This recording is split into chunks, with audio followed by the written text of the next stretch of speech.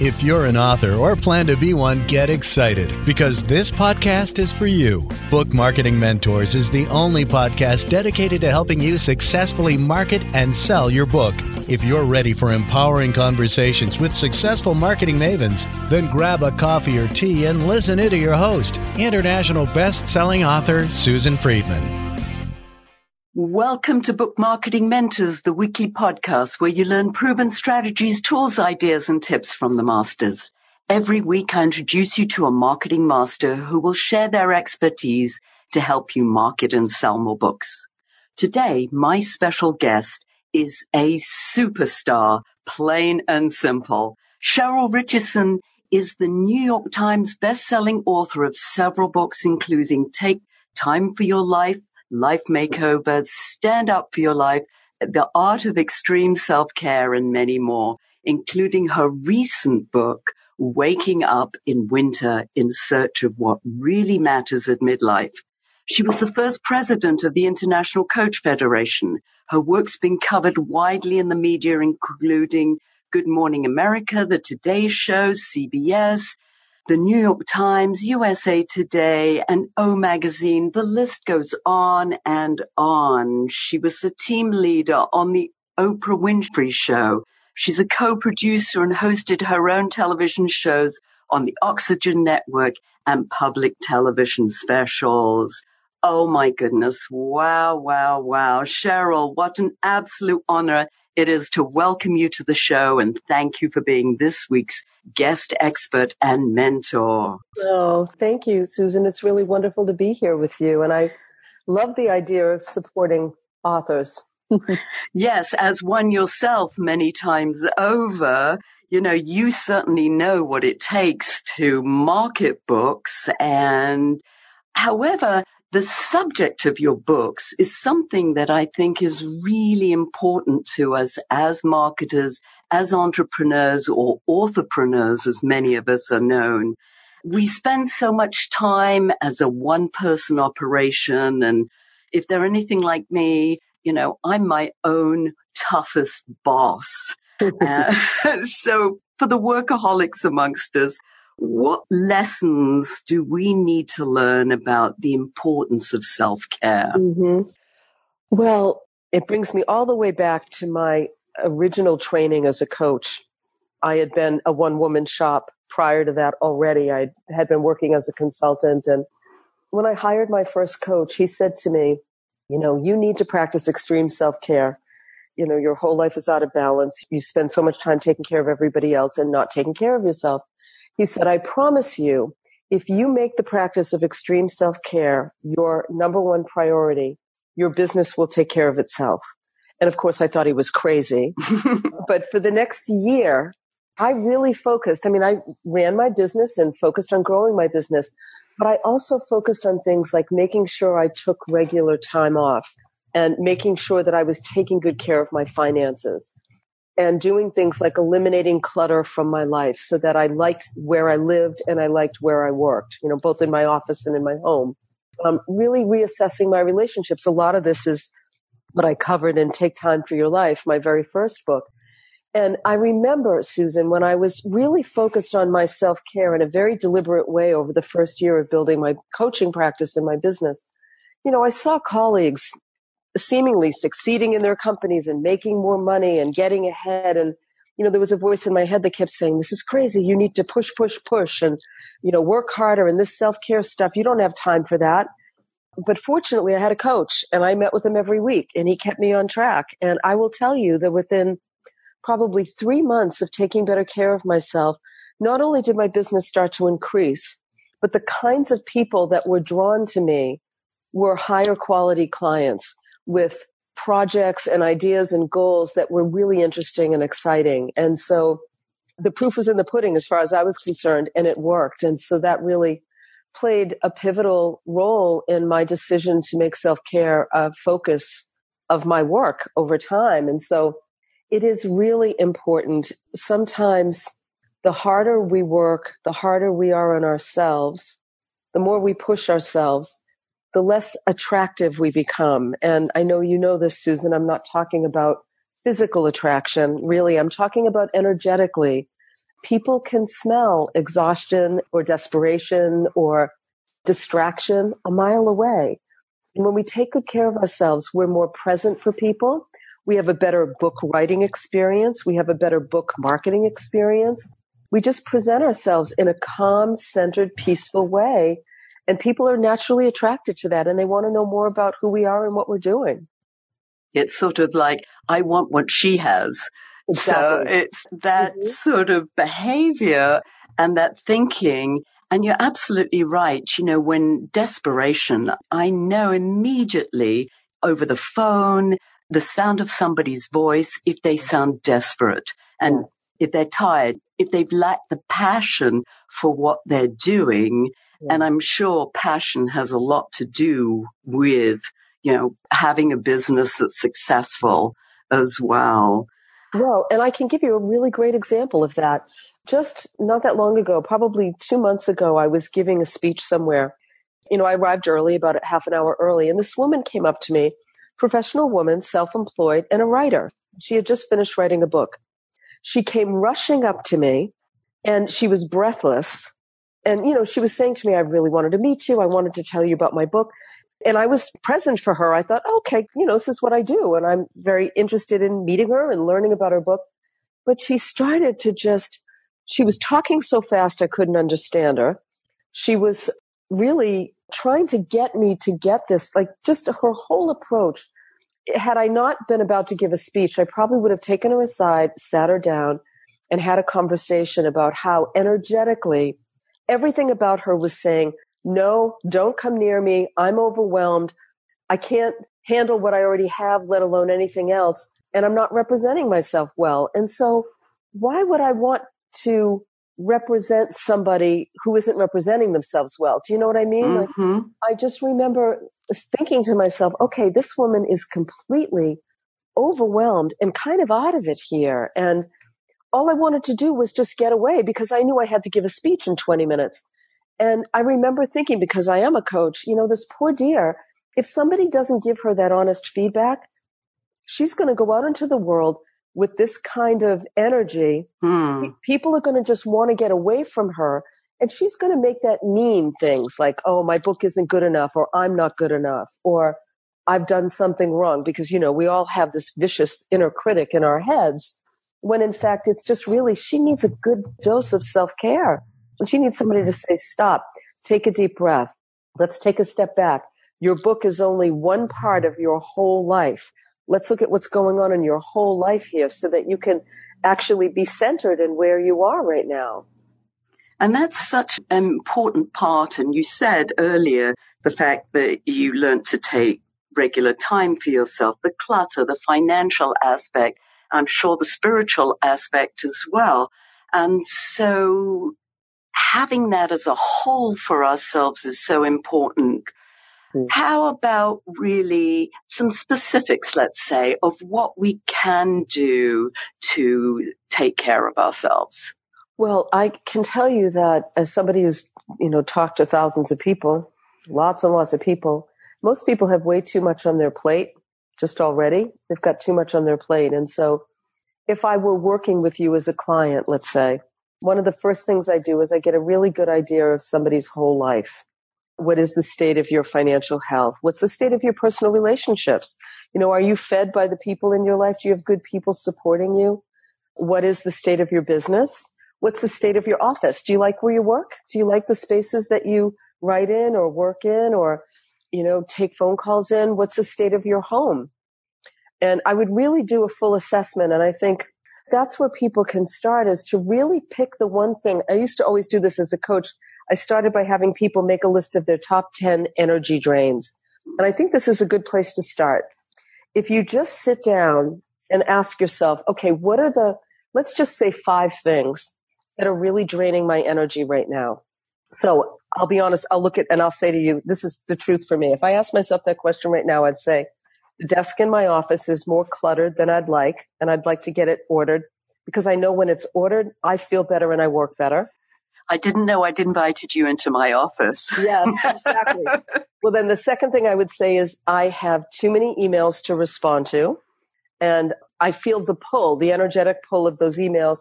and I need to set aside some consistent, uninterrupted time where I can just go through and respond to them or delegate them out to my assistant.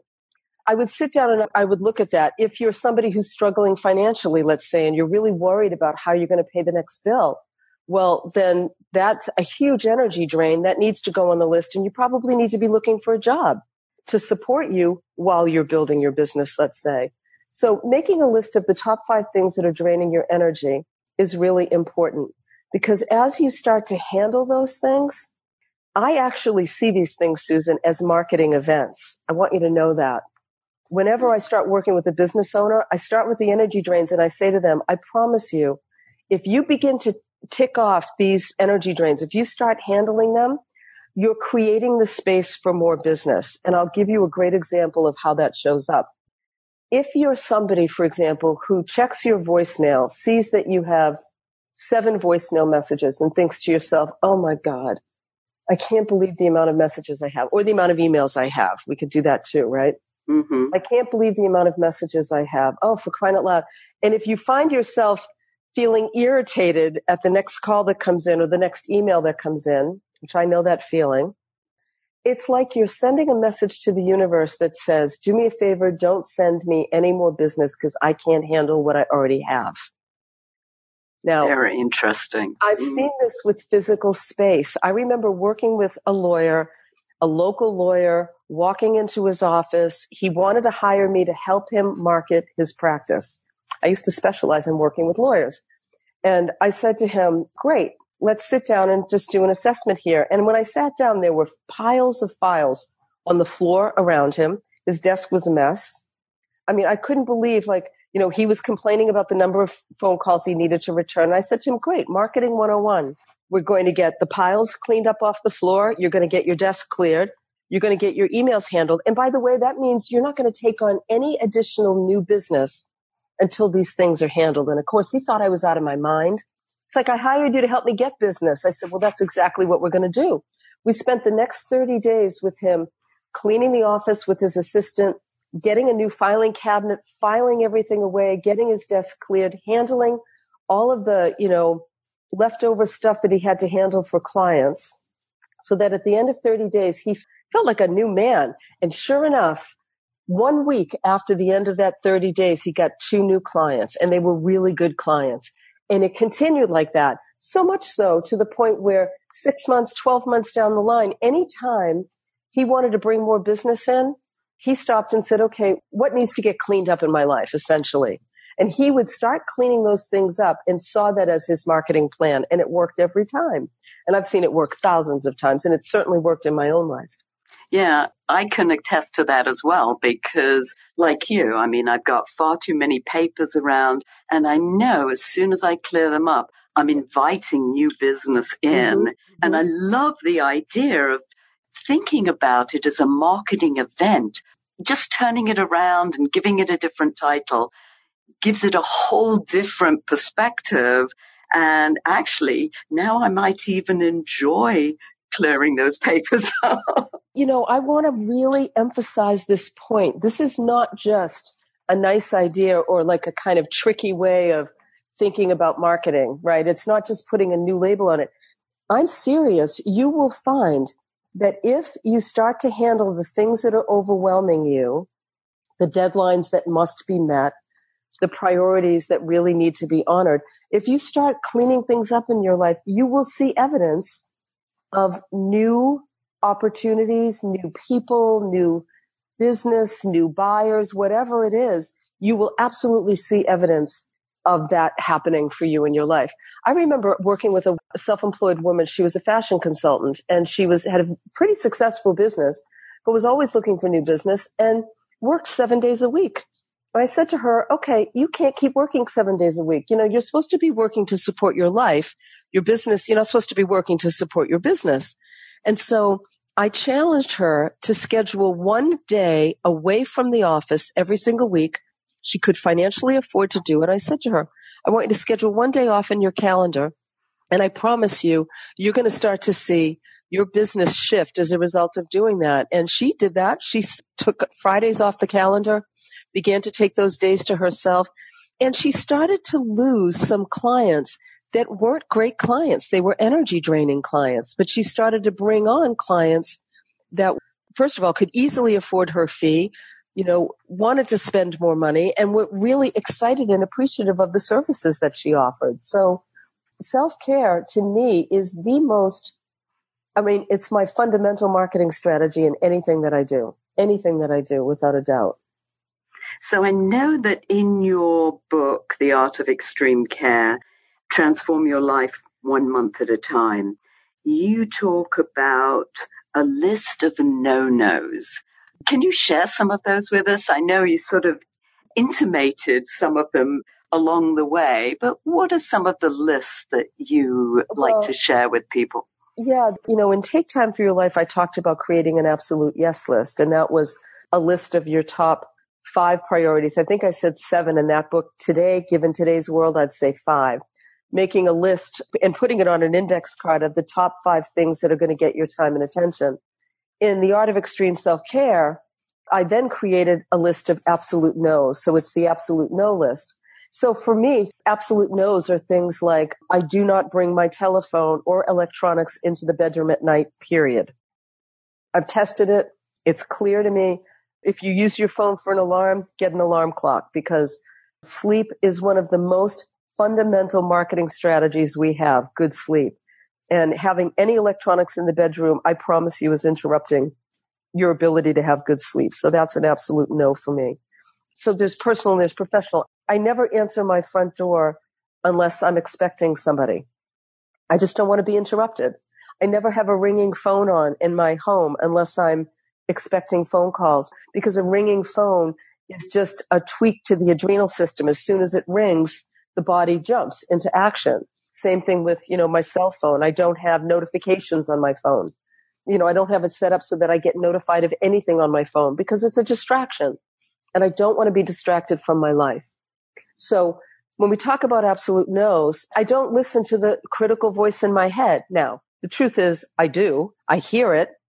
But I have really cultivated this relationship with an inner ally. And when my critical voice starts telling me whatever, oh, you're never going to get this, you're never going to get that right, or you're too this, or you're not enough that, or whatever, I just say, stop. You go take a nap. I'm listening to, an inner ally voice. So whatever it is that you no longer want to do, no longer should be doing, in some ways, the absolute no list is like putting boundaries in place that protect your time, your attention, and your energy, because those are the 3 most valuable things we have. And those are the things that everybody in the world is vying for. I love the idea of the critical voice and talking about that. I've written about it quite a bit, and I love the fact that you mentioned that, because I think that often stands in the way for authors of marketing their book, because of being fearful of being judged, or that whole idea of the imposter syndrome. Can you address some of that? Well, yeah. So I've written 7 books now. And I would say, as a matter of fact, in the most recent one, which is Waking Up in Winter in Search of What Really Matters at Midlife, that book is very different than my other 6 books, because it's a journal. It's an actual journal that I kept and just edited to be published. So it wasn't a journal I kept. It wasn't a journal I was writing knowing I was going to publish it. It was a journal that had already been written about midlife. And in that book, I share the reality that even as somebody who's had a lot of success and has written a lot of books, of course I still get tweaked by criticism, or I still can feel like a fraud in a situation, or, God knows, just the other day I read a review on Amazon about my book that had nothing to do with my book. And, it was a negative review talking about things that I never talked about in my book. And I thought, but the difference is, when we practice better self-care and we really invest in a relationship with ourselves, and that's really what Waking Up in Winter is about. It's basically, instead of saying to my readers, here's what you need to do to improve your life, it's saying, here's what I do to live a life that's conscious and awake and filled with self-care. And by the way, here's also what happens when I fall off the wagon and I have to get back on. Because the reality is, we're all human beings, and I'm a very sensitive woman, which makes me a great coach, but it also makes me really fall prey to the inner critical voice of both myself and of others. And so it's normal to be worried about that. The good news is that over time, we get better and better at coming back from, the time between me, for example, receiving a piece of criticism, let's say, or being rejected in some way. The time between that happening and me feeling better gets shorter and shorter. Do you know what I mean? Mm-hmm. I suffer along less. So we come back more quickly with experience, and we just need experience in dealing with those things. We have to practice being rejected in order to get over our fear of rejection. We have to practice putting ourselves out there in order to get over our fear of putting ourselves out there. There's no way around that. You can't hire somebody to do it. I mean, that's the other thing authors ask me all the time is, well, I just want to hire somebody to market me or sell my book. It's like, well, good luck with that, because I tried it years ago. It doesn't work. And I teach writers all the time about building a multimedia platform. And I've just seen people spend thousands and thousands of dollars because they're just afraid to put themselves out there personally. But you've got to be able to do that. Oh, I love you for that. I mean, first of all, feel the fear and do it anyway. And that whole idea of rebounding. And as you said, it comes sooner once you keep doing it. And Yes. hey, it's like it happens to all of us. We're all human. Mm-hmm. So we rebound so much more quickly with experience, because you realize people's criticism or rejection is never about you. It's really about them. It's about their decision to not partake of whatever it is you're selling, or it's about, oftentimes nasty feedback or reviews is usually about somebody's unhealed wound that needs some healing. And that's important to remember, that it is about them and it isn't about you. And you Right. just happen to be there and they're just pouring it out on you. So Sometimes if somebody doesn't like your work, they're entitled to not like your work. And there may be feedback that's legit, but somebody's opinion or commentary on your work or on your business or whatever is just that. It's their commentary. It's not necessarily a reflection of who you are and what you've done. So I want to bring you back quickly to the idea of the fact that you tried having somebody else market your book, because I've had that a lot, that people come to me and say, oh, who do you know who will market my book for me? Yes. And I think of it like you've given birth to this baby and now you're going to give it to somebody else to rear. Mm-hmm. So talk to us a little bit more about that experience. Well, yeah, because early on, I remember hiring a publicist in the hopes that they could market my book. I spent several $1,000s. She was a lovely woman, but, they can't guarantee anything. And in today's world, publicity with books is really challenging. You have to be on top of what's happening in the news and how your work fits in. And so whenever we write a book, we are the most passionate about the topic because we just spent months and months, sometimes years, working on this baby, creating this baby, and nobody will ever be able to speak about it like you can. I don't care how passionate they are about you and your work. And, it doesn't mean you can't have like a administrative assistant who can't help set up phone calls or meetings or things like that. But ultimately, we have to be able to represent the work that we've created. And we do our best job at doing that. And as I said, every year I teach a workshop called Speak, Write, Promote. And it's all about becoming a mover and shaker in your industry. And I spend 2.5 days just teaching people, both myself and one of my publishers, we just teach people about the fact that you've got to look at your best marketing strategy, the thing that you're excited to do. There's always something we're excited to do. And that's what you want to capitalize on is your favorite way of getting the word out, not somebody else's right way, but your favorite way of getting the word out is something you'll do consistently. And here's a good example. I love Instagram because it's so simple and I can deal with it on my phone. Every night I post a picture of something beautiful with a list of 5 things I'm grateful for. And I invite my followers to do the same. And it's easy to do. It takes me 2 minutes. It's something I really enjoy doing. I look for something pretty to photograph every day or something meaningful. It's really quite simple. And Facebook, I might do a graphic quote or I might do video. Or, I like variety, so I'm always looking for new and different things that I can do. I enjoy doing those things, so I do them consistently. I'm not interested in going and doing television anymore, or I'm not interested in setting up a whole online marketing program, let's say. That's not me. Doesn't mean it's bad. It's just not what interests me. Mm-hmm. So we have to find what we feel passionate about in terms of the method of marketing. And that's what I have a woman I was just working with who's a really great blog writer. And she started out doing videos and her videos sucked. And I said to her, forget the videos.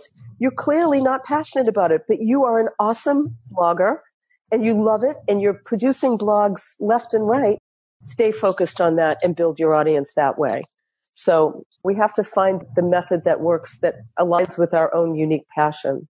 Absolutely. I love doing these podcasts, for instance, and video. People say, oh, you've got to do video. I'm like, I don't enjoy it. Yeah. So why would I do it? Because that's obviously going to come over. Yes. So thank you for that. Yeah. And Cheryl, if our listeners wanted to stay in touch with you, how could they do that? Well, the best thing to do is subscribe to my weekly blog, my weekly newsletter at CherylRichardson.com. I am on Instagram, but I'm on there under Coach on Call. And Facebook, I'm, there under Cheryl Richardson. And Twitter is Coach on Call as well. So yeah, those are some of the best ways through social media. And if you're subscribed to my weekly newsletter, those are the people that have been in my online family for many, many years. And they're the first to know when I'm coming to their area or what kind of events I'm doing or giveaways that I'm doing, things like that. Super. And I'll put those links in the show notes as well for all our listeners. And if you were to leave our listeners with a golden nugget, what would that be, Cheryl? Well, Louise Hay, who I had the honor of writing a book with, said to me once, you will be with you longer than anyone else on the planet. Why not make it a good relationship? And she was in her late 80s when she said that to me. And I would say that to your listeners. You're going to be with you longer than anyone else. You listen to yourself all day long. Let's make it a good relationship. And it begins with your self-care. Just start with the 5 energy drains and watch the magic that will start to happen in your life. Oh my goodness, that gave me goosebumps. Good. Thank you so much for being a guest. You're so welcome. Thanks for inviting me. It's great to talk to you. Oh, thank you. And thank you all for taking time out of your precious day to listen to this interview. And I sincerely hope that it sparks some ideas you can use to sell more books. Here's wishing you much book marketing success. The time is now to take action and finally build your book-selling empire. And the great news is that Susan is here to help you. Visit bookmarketingmentors.com and sign up for a free 15-minute book marketing strategy session with Susan. She'll help you discover your first steps to marketing and selling your book. Only those who take action are rewarded, so visit bookmarketingmentors.com, and we'll see you again next week. Hi, this is Susan again. Over the last couple of weeks, my marketing tips have focused on ideas to make it easier for you to start building your author platform. Today, my marketing tip is about your mindset. Mindset is a way of thinking. Your mindset makes up the beliefs that affect how you think, what you feel, and what you do. In other words, your beliefs shape your attitude shapes your thinking, and your thinking shapes your mindset. What all of this means is that your whole approach to your book-based business will expose your mindset, not only to yourself, but to the rest of the world. No pressure. If you use lack of time to do any marketing as an excuse, this exposes your attitude and mindset as lame. It also tells me that you're not really serious about this whole venture. However, I want to believe that's untrue, because you're taking the time to listen to this segment, which also tells me that you're interested in learning how to improve your knowledge and skills. The final verdict comes when you take what you learn and actually implement it. My job is to be your guide on the side, but I need your help. You need to seriously want that help and are prepared to roll up your sleeves and do the work. As the old saying goes, You can lead a horse to water, but you can't make it drink. Mindset matters, and it all starts with you, making up your mind that marketing is important enough to carve out time to devote to it. Can you carve out 5 or even 15 minutes today to do some marketing? You'll be pleased you did.